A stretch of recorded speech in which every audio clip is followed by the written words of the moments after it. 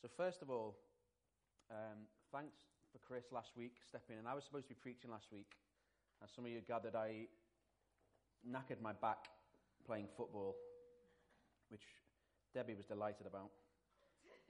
And actually, the first morning after I did it, I realised I wasn't going to be able to go to work, and I sat at home and I thought, well, I'm preaching on Sunday. I might as well use the time to write a bit of my preach. So I sat down and wrote some preach with a bad back, with quite a lot of codeine in my system.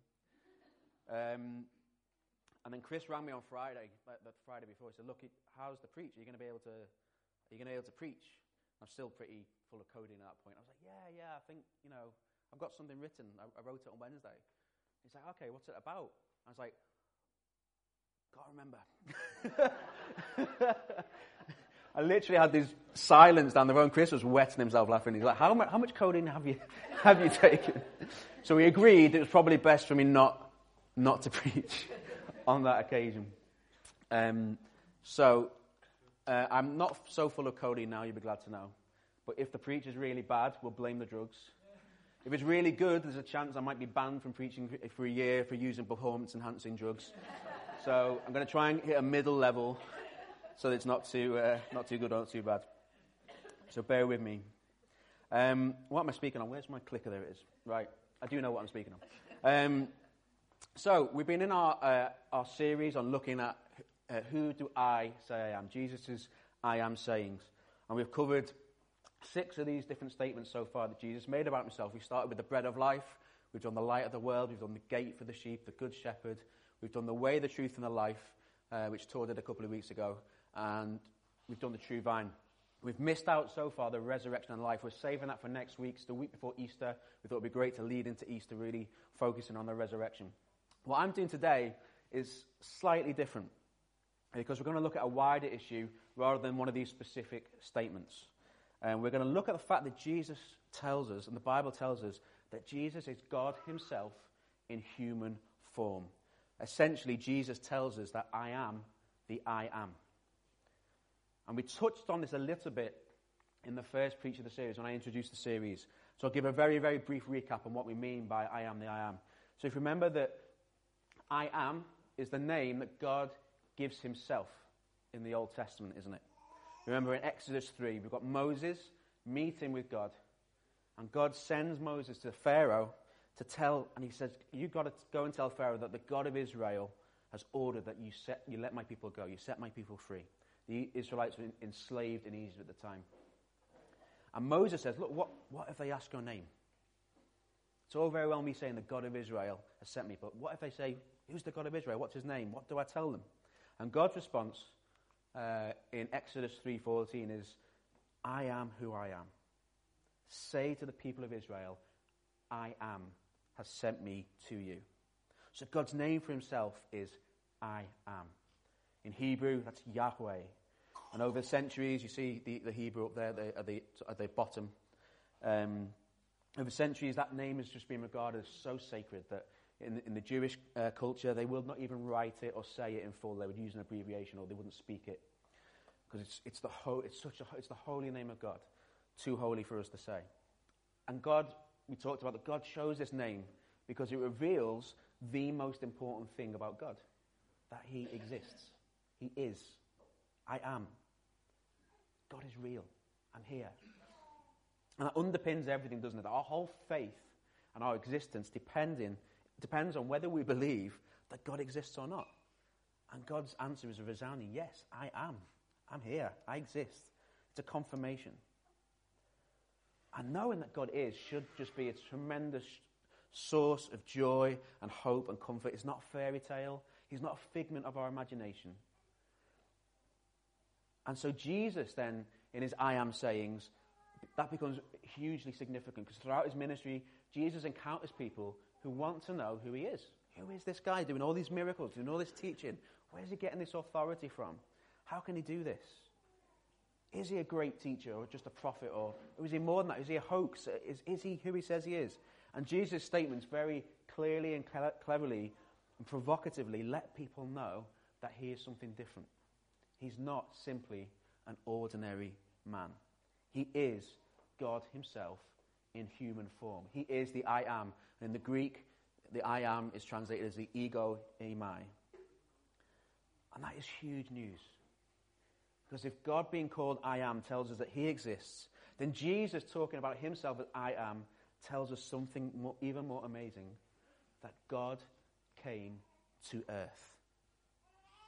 God came to earth as a human being, not in some weird alien form, not as some spirit or ghost, not as a demigod like Maui in Moana, if anyone's seen that. He's not that sort of demigod, sort of half human, half God. He was fully God, which is incredible. And that's what I really want to explore more this morning. We're going to start by reading John 1 together. If you turn your Bibles to John 1, Gospel of John, we're going to read that together. I'm going to read it from my nice manly Bible, which everyone likes to insult. It's salmon, not pink. It's not pink. So John 1, we're reading to verse 14. In the beginning was the Word, and the Word was with God, and the Word was God. He was with God in the beginning. Through him all things were made. Without him nothing was made that has been made. In him was life, and that life was the light of all mankind. The light shines in the darkness, and the darkness has not overcome it. There was a man sent from God whose name was John. He came as a witness to testify concerning the light, so that through him all might believe. He himself was not the light. He came only as a witness to the light. The true light that gives light to everyone was coming into the world. He was in the world, and though the world was made through him, the world did not recognize him. He came to that which was his own, but his own did not receive him. Yet to all who did receive him, to those who believed in his name, he gave the right to become children of God. Children born not of natural descent, nor of human decision or husband's will, but born of God. And get this, verse 14. The Word became flesh and made his dwelling among us. We have seen his glory, the glory of the one and only Son, who came from the Father, full of grace and truth. Let me just pray before we go any further. Lord God, we thank you for your word. Thank you for your scripture, Lord. We thank you for the Gospel of John, Lord, and all that it tells us about the amazing things that you've done. Lord, we thank you for Jesus. We thank you for the I am who came to earth. And Lord, will you speak to our hearts this morning? Will you tell us what you want us to hear? Will you minister to us this morning as I speak? And will you bless me as I bring this word? Amen. Okay. So let's explore this further. We've read John 1 to 14. What does it mean for Jesus to be God? Well, the Christian belief, our belief is that Jesus is both 100% God and 100% human. And if you know maths, which to be honest I don't very well, but even I know that 100% and 100% equals 200%. And how can that be true? It's impossible, isn't it? Well, the simple answer is not if you're God. Not if you're God. Normal rules don't apply with God. He's a God who's over and above mathematics, over and above percentages. He's the God who can create life, who can roll back the seas, who can heal the sick and raise the dead, who can make donkeys talk. Nothing is impossible for him. But let's not miss the significance of this. The idea that God became human, the truth that he became human. God the unseen, God the Heavenly Spirit, the Heavenly Father, became human like you and me. Jesus lived and breathed and died and rose as a human being, as real as you and I in this room this morning. And as Christians, we like to give important things like this big, scary names. And in this instance, we call it incarnation. You heard that word before? We often talk about it at Christmas. The passage I read is one of the ones we read at Christmas a lot. We call it incarnation. And its roots are in Latin. So carne in Latin means flesh or meat. So to incarnate is to become or to put on flesh. I don't know if anyone remembers Lady Gaga at an award ceremony. She came to an award ceremony, literally, I don't know if you can see from there, literally she came in a dress made of raw beef. That whole dress, including the shoes, and I apologize to the vegetarians among you and the vegans among you, but that whole dress and the shoes and the handbag were made of raw beef. She put on flesh, quite literally, and came dressed as that. And I toyed with whether to put that image up. I thought it might be not very nice to the vegetarians. I do apologise. It might also be a bit too risque. She's got a very short skirt on, but frankly, if you're attracted to a woman covered in raw beef, then you've got bigger problems.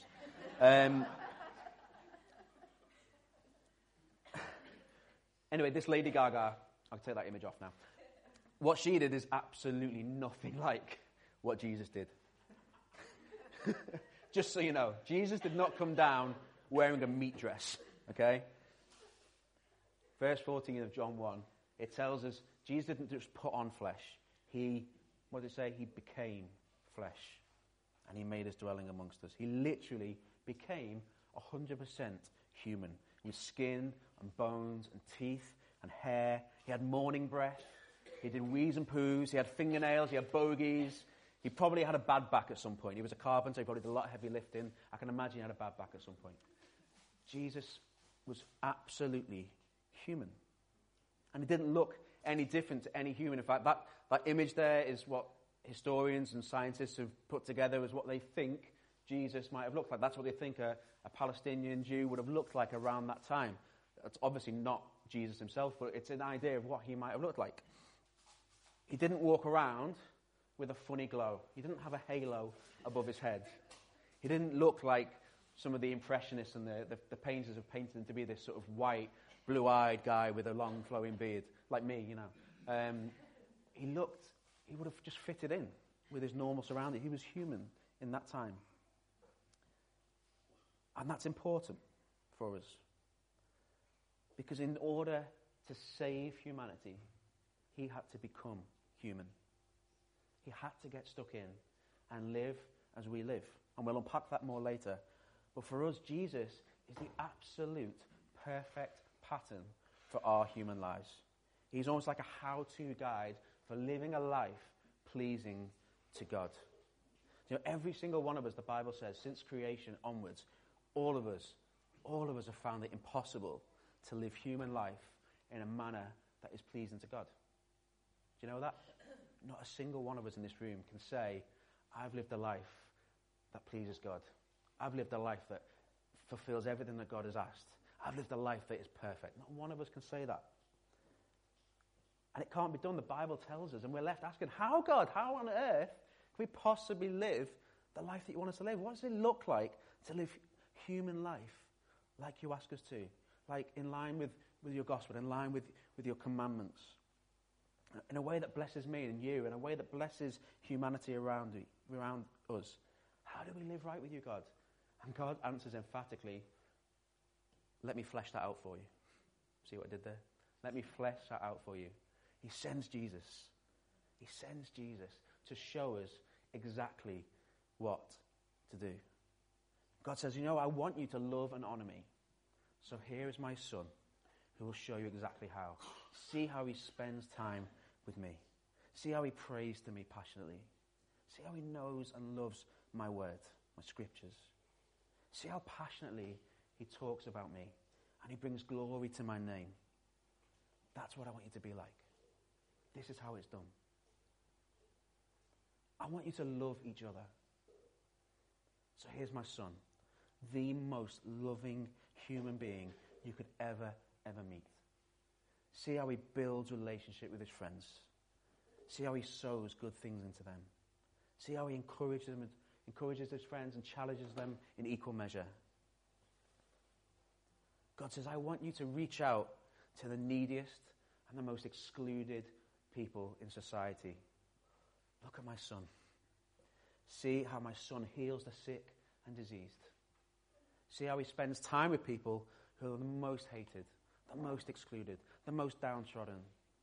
See how he feeds the hungry. See how he honors and blesses the poor and the rich.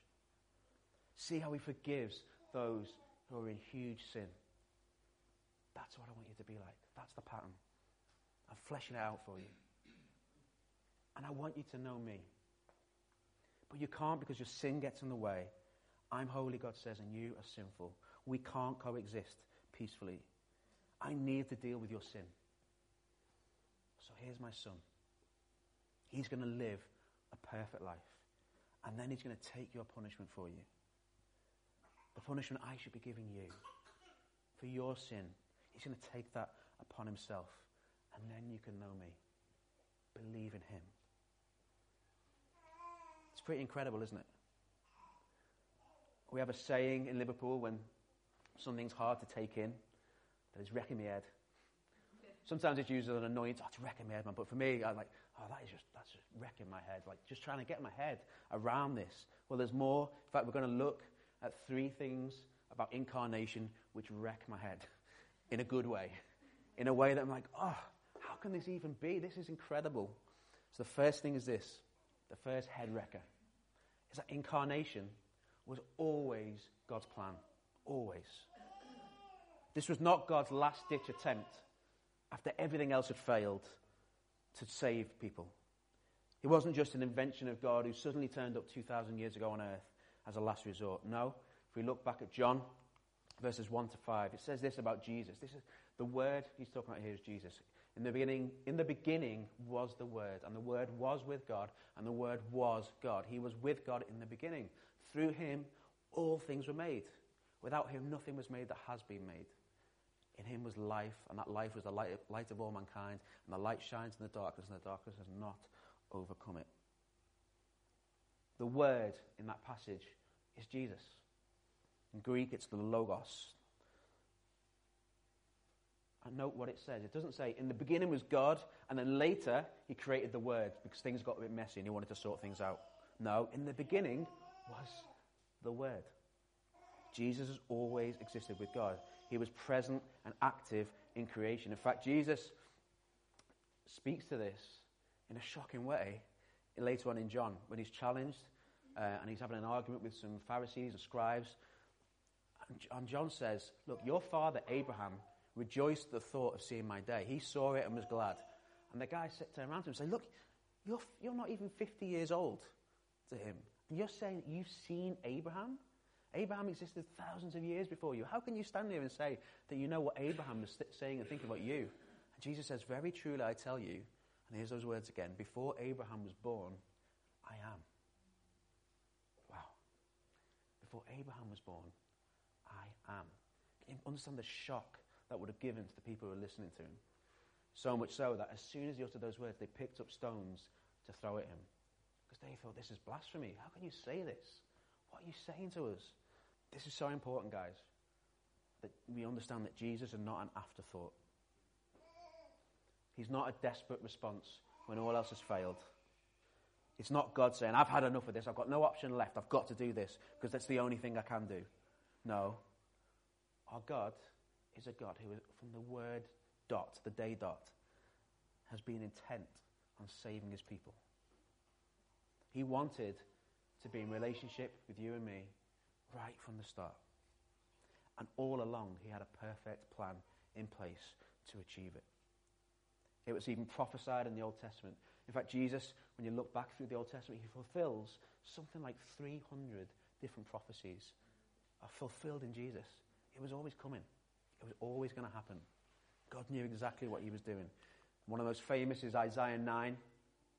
For to us a child is born, to us a son is given, and the government will be on his shoulders, and he will be called Wonderful Counselor, Mighty God, Everlasting Father, Prince of Peace. That's Jesus. Prophesied hundreds of years before he came to earth. Our relationship with God was planned infinitely long ago, and we live in this plan. We've talked many times about Psalm 103, famous words about how God knits us together in our mother's womb. Beautiful phrase, beautiful words. But here we learn that actually it doesn't just start in the womb. God had a plan to save us and planned our days way before the womb. Way before we ever even existed. God knew all along that we would let him down.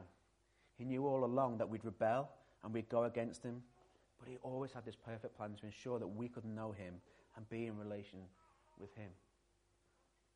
That wrecks my head. He's the God of all creation. The God who flung stars into space, who made the mountains and the sea, the universe. That same God was so passionate about me and about you that from the start he planned to send his own son to live and to die in our messed up, broken world so that we could be with him forever. That is amazing. Head-wrecking. That's the first thing. The second thing, the second head-wrecker, is that Jesus knew what incarnation would cost him. He knew. And yet he did it obediently. You know, Jesus, again, from the start, he knew that one day he would be called to leave heaven and come to earth. And he did it absolutely obediently. He traded in the splendor and the majesty and the comfort of heaven to come to earth's filth and be a willing and passionate servant. If you look at Philippians 2, verses 6 onwards, this is part of a hymn. This is actually a hymn that the early church used to sing. The second part of it says this: Jesus, who, being in very nature God, so the first part, did not consider equality with God something to be used to his own advantage. Rather, he made himself nothing by taking the very nature of a servant and being made in human likeness, and being found in appearance as a man. He humbled himself. He became obedient by becoming obedient to death, even death on a cross. That is overwhelming and humbling in so many ways. Jesus has it all. Jesus is God. He's in heaven from the start. He's involved in creation. He's got everything up there. He's surrounded by splendor. He's dwelling in perfection with his Father. He's loved and worshipped and honoured in heaven. It's a great gig, to be honest. And he knows all about earth. He created it. He knows that down there are gazillions of people through the ages who he has helped to create. And he knows that every single one of them is an ungrateful, low-down scumbag who have let him down unbelievably. Not a single one of those people has ever or will ever manage to live a life of obedience and holiness that will honour him or his Father. Not a single one of us has ever deserved anything but judgment and punishment for the fact that we've rejected God. And yet Jesus knows that God has a plan. And even though he knows that not a single human being has ever been deserving of his mercy and forgiveness, Jesus wants to have relationship restored with them. That's what he wants. That's what God wants. And so his plan, God's plan, is that Jesus, his son, will leave that amazing place of glory and perfection and become human. And the thought alone, for Jesus, that could not have been an attractive thought. I wouldn't have fancied that if I was Jesus. Really? You want me to go there? You think of Jonah when he was sent to Nineveh by God and he ran in the opposite direction. You can kind of forgive almost Jesus feeling like that.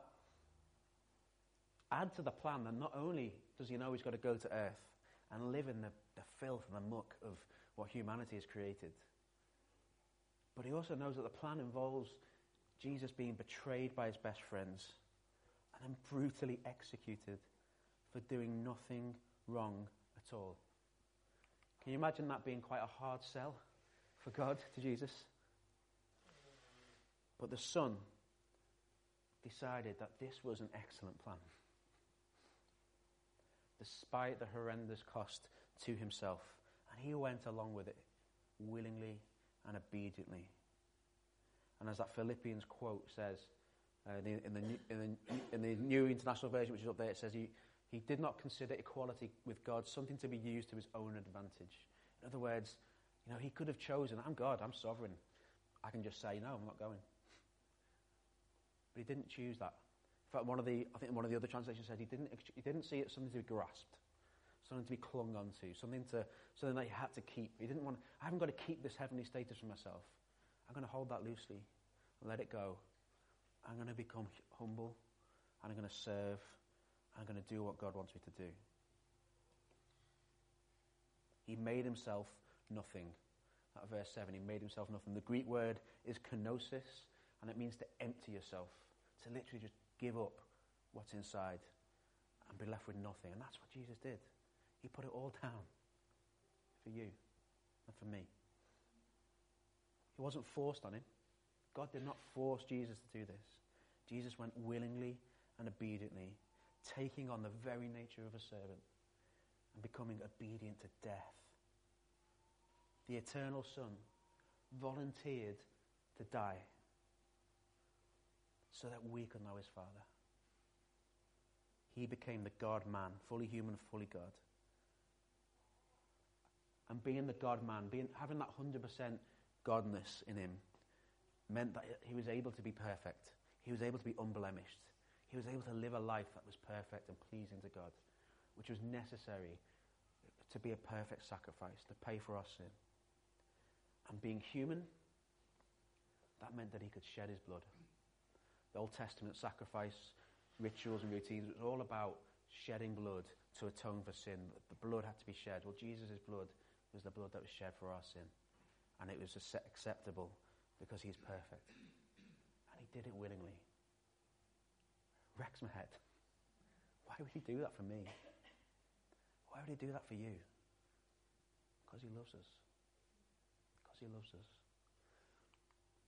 The third head-wrecking thing is that incarnation means that God completely understands our mess. Completely understands. Incarnation tells us that God is not some distant, unfeeling, finger-pointing, harshly judging ogre. He doesn't sit in an ivory tower firing down lightning bolts and judging and punishing his people who he doesn't understand. He's not like that. There's an old saying, not a biblical saying, but an old saying, before you criticize someone, walk a mile in their shoes. It's got a measure of truth to it. How often have you felt angry towards God or upset because you feel he's distant and you feel that he doesn't understand what you're going through? Oh God, why are you doing this? I don't understand. You don't get it. You don't get it how bad I'm feeling. You don't understand what's happening. I was talking before about free to be and the help that can be when people with mental health difficulties talk to someone else who has a mental health difficulty. You know, those conversations are so valuable. When I was struggling with it myself, I'd spoken to lots of people who hadn't had mental health difficulties and they just couldn't get their head around it.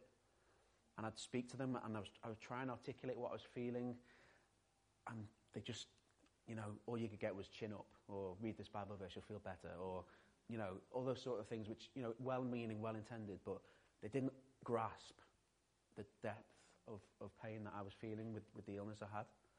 And it wasn't until I spoke to Nick, and he just had an understanding of exactly how I felt. I spoke to other people who just like, you know what, I feel that too, and I understand it.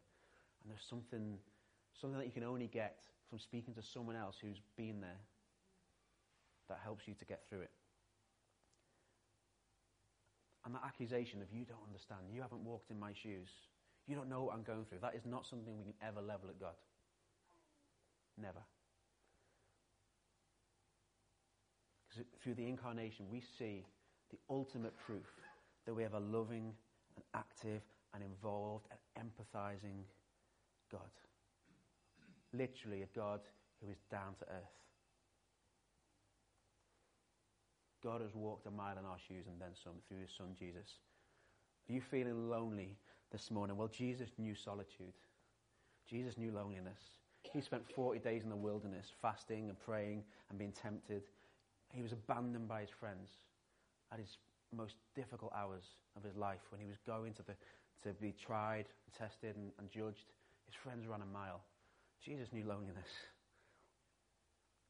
Are you feeling depressed? Are you despairing? You know, Jesus despaired. Jesus was anguished to the point where he sweated blood in the Garden of Gethsemane as he considered what was about to happen to him, as he prepared to go to his final judgment. He knew despair. He knew anxiety. Are you feeling rejected? And you feel like God doesn't understand your rejection? Well, try standing in front of a huge crowd while they bay for you to be crucified, while screaming for a murderer to be released in your place. Try that for rejection. Try hanging on a cross, dying in excruciating pain, slowly and tortuously, whilst crowds of people mock you and spit at you and divide your belongings. That's rejection. God knows it. Jesus knows it. Are you feeling poor? Do you feel like you're impoverished, you haven't got the money you need to get through life, and you feel like God doesn't understand this? Why does he bless other people and doesn't bless me? He doesn't know what it's like to feel poor. Jesus knew poverty. Jesus walked the wilds of Palestine. With one place it says he's got no place to lay his head. Didn't have a home. Slept rough with his disciples. He knew what it was like to live without a home, without the comforts and the trappings. He knew what it was like to leave splendor and come to dirt. He was born in a squalid stable. Do you feel tired? Do you feel desperate for a break? Do you feel like you just wish people would just leave you alone, that life is so busy? I'm looking at my wife here. You feel like life is just so packed and busy that you just want to be left alone. And if only God understood that I have a capacity limit and I just need some space. God doesn't understand. He's infinite. He knows what to do. Well, Jesus was hounded throughout his ministry and followed by crowds and crowds of thousands of people who were just demanding miracles, demanding healing, demanding arguments, leveling accusations at him. You know, at times we see stories of him trying to withdraw, trying to get in a boat and just cross a lake to just get away, to get some space. Jesus knew what it was like to be tired and to be maxed out and to need that space. Are you grieving today? Do you feel God can't understand your loss? Jesus knew grief. He experienced intense pain. He lost loved ones. He wept bitterly. Jesus wept, that shortest verse in the Bible, when he sees the fact that Lazarus, his friend, has died. Jesus knew it. Jesus understands. God understands that pain. Do you feel like you're being betrayed? Someone's let you down. Someone's really upset you, sinned against you in an awful way that you just really struggle to come to terms with. Jesus knew betrayal. Try having one of your closest friends, one of your followers, one of those people who's walked with you for all those years, who then sells you for a low price into the hands of the enemy, as Judas did. Jesus knew betrayal. Are you in physical pain? Is your body hurting? Is your body tired? Are there things wrong with you that need to be fixed? And you think, God, you don't understand the pain I'm in. Jesus knew pain. Jesus knew pain. Try being whipped and scourged. Try having a crown of thorns on your head. Try having nails driven through your ankles and wrists. A spear thrust through your side. Jesus knows. He knows your pain. Do you feel like you're suffering injustice? That there's something happening in your life which just isn't fair? God, this isn't fair. What, you don't understand what's happening. Jesus knew injustice on this earth. He was put to death for committing no crime at all. He was sentenced to death for doing nothing wrong. Are you struggling with temptation this morning? Are there things in your life that are leading you to do things that you know shouldn't be done? Things that you know are getting in the way of you and God? Are you tempted to sin, tempted to repeat old habits? You're tempted to do bad things, choices that you shouldn't make? Jesus knew temptation. He knew it. He spent 40 days in the desert, and then the devil came to him as a snake and threw temptation before him. And he resisted. But he knew that feeling of temptation. The Bible tells us Jesus has been tempted in every way, like we have. To me, this is absolutely head-wrecking, isn't it? Every possible thing we could go through as a human being, every single thing that is difficult, even the good things that we go through, Jesus has been there. In any other religion, in any other walk of life, you will not find someone like Jesus. There is no God in Islam who comes to earth and experiences our pain. There isn't. There is no God in Judaism where God comes to earth and knows our pain and experiences it and dies for it. There's no God in Buddhism which does that. There's no God in any other religion like Jesus. And it's absolutely sensational and head-wrecking. But oh my word, thank you, Lord. So as we close this morning, there's just a couple of things just to think about. There's a phrase I hear often, both from Christians and non-Christians, people that I speak to, who will say to me, I'm just waiting for God to reveal himself. I just need him to show me something. I want to believe in him. I want to trust him. I want to trust him on this or that. I want him to break through into my life. But he's just not there. And this morning, I just want to remind you, he already has. He already has broken through. And we've got it all here, written about in the words of Scripture.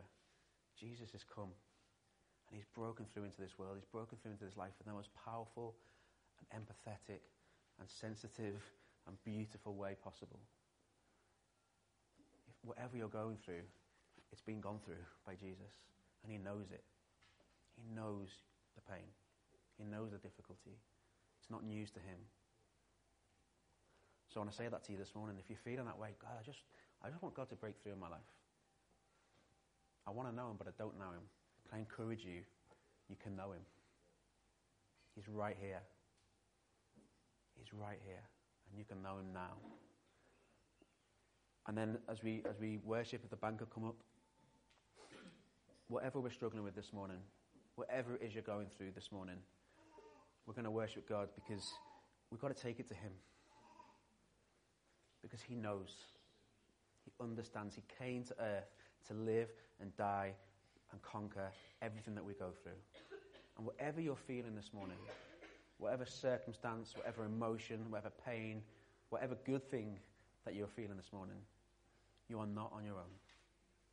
You are loved and wanted and cared for and understood by the most wonderful God. The God who came to earth and lived and died and sacrificed himself for us. Isn't that incredible? I hope your heads are as wrecked as mine, because it's incredible truth.